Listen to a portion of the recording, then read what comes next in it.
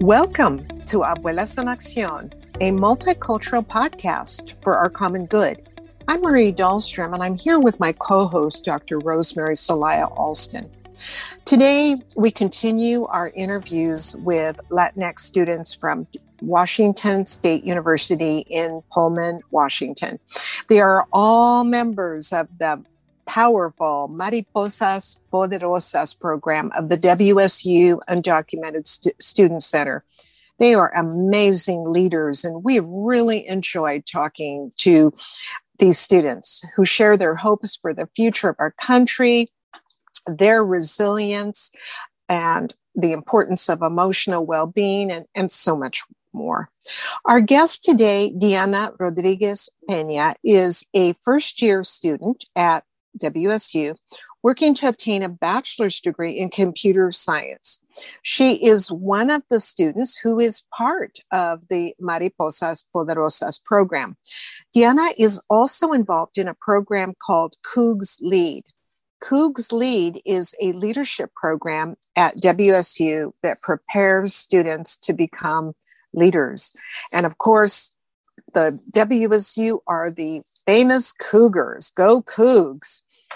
Diana hopes that she can use those leadership skills to help students from undocumented and Latinx communities find the resources they need to be successful at WSU. And I would like to say that is such an important that's such important progress that a university like WSU has made. And I really want to hold up WSU as a model for other universities, because all too often communities of color, students of color, end up on campus and they find they are in the extreme minority and have maybe few support resources to count on. And WSU has changed that. Welcome, Diana. We're so happy to have you today. Thank you. I'm so happy to be here. Well, would you please share a defining moment in your life? I think I have to say a defining moment in my life would be moving here to Pullman. I remember coming here and there were so many emotions, but I distinctly remember being calm, like this is where I will belong. And I even told my roommate, coming here took away all my nerves, made me into a different person. I truly believe that something inside of me unlocked, and that has grown more when I have met more people here. I feel like now I know that by meeting more people and seeing their perspective in life has helped me understand why my voice is also important and why I have to share it and grow as a person as well.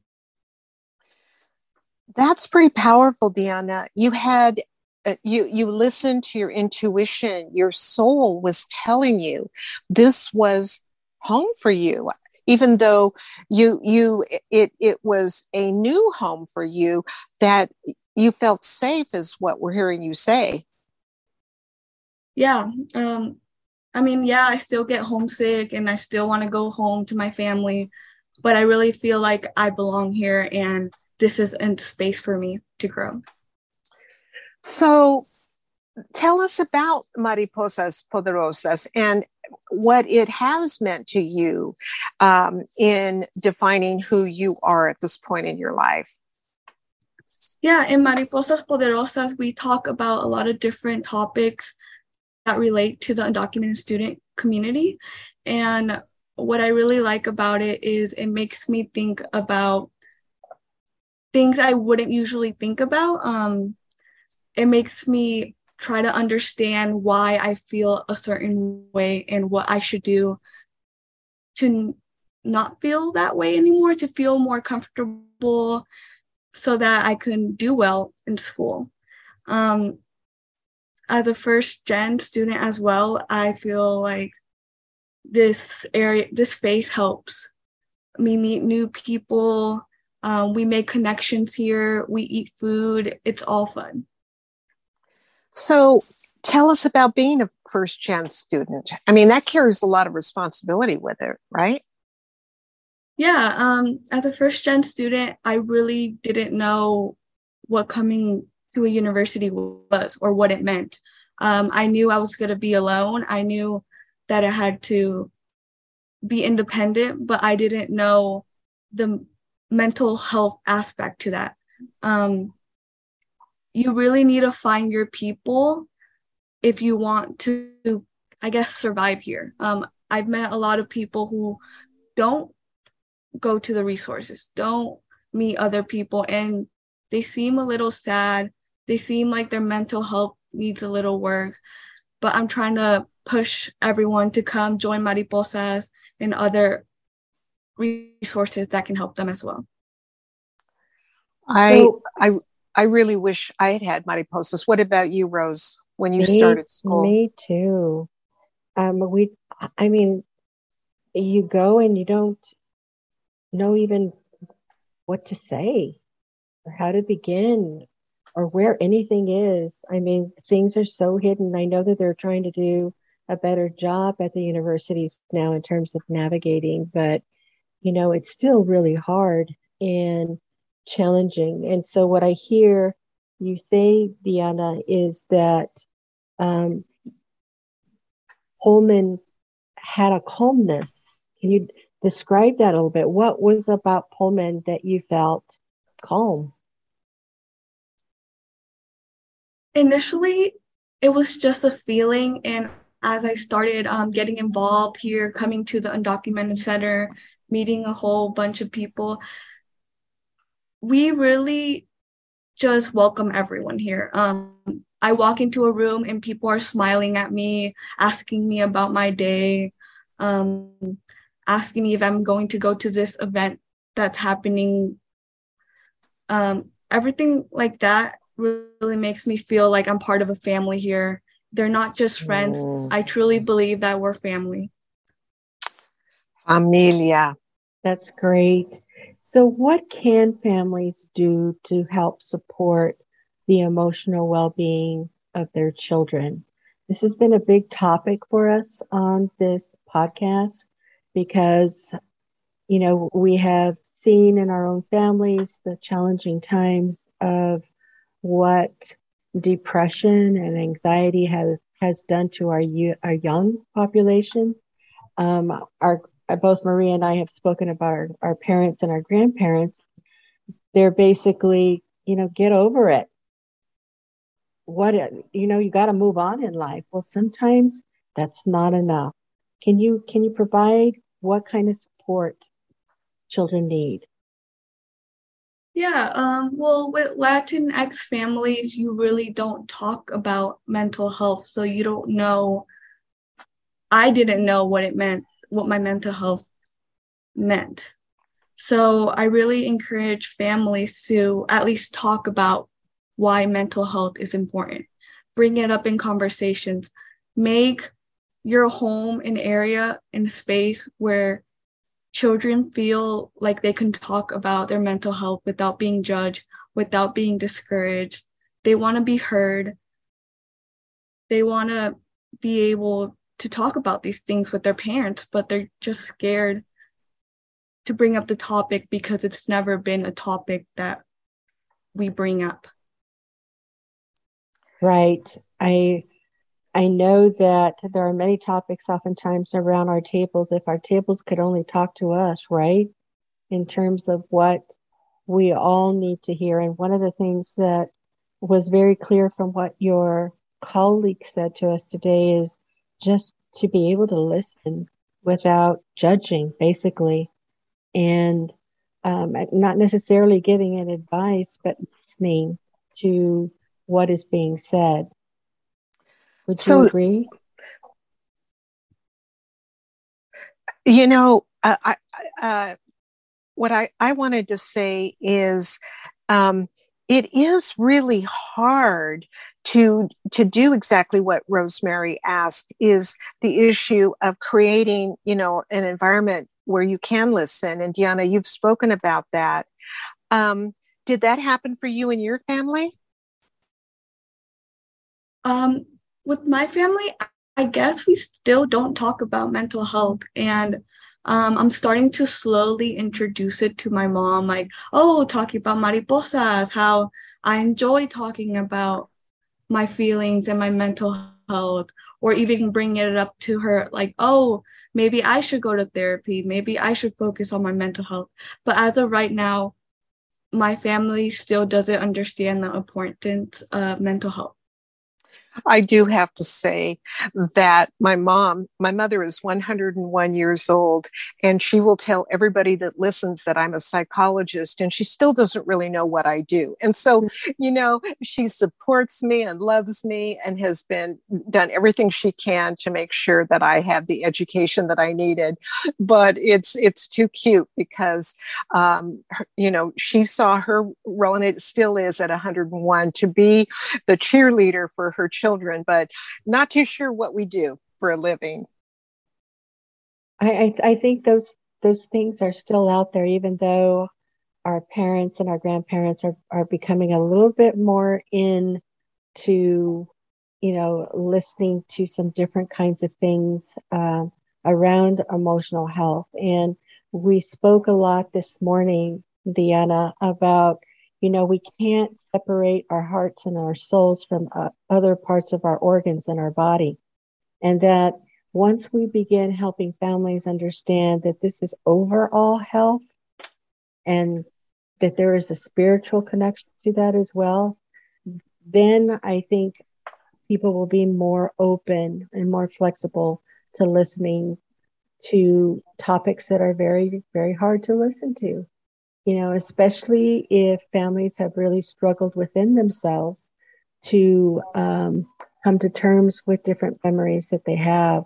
So for them, it's easier not to talk and just to move forward and move forward and move forward. And for us and our generation as well, Marie, it really was about, no, this doesn't feel right. And I'm not going to move forward until I can come to terms with some things. And I think, Deanna, that your generation, can I say Gen Z, is that the generation that you consider yourself part of? Yeah, Gen Z. Gen Z. I think you are even more articulate and insistent that our age listens to you. We were forming the words as, when Rosemary and I were younger and learned about these issues of mental health. But you are also articulate and talk about the issues, and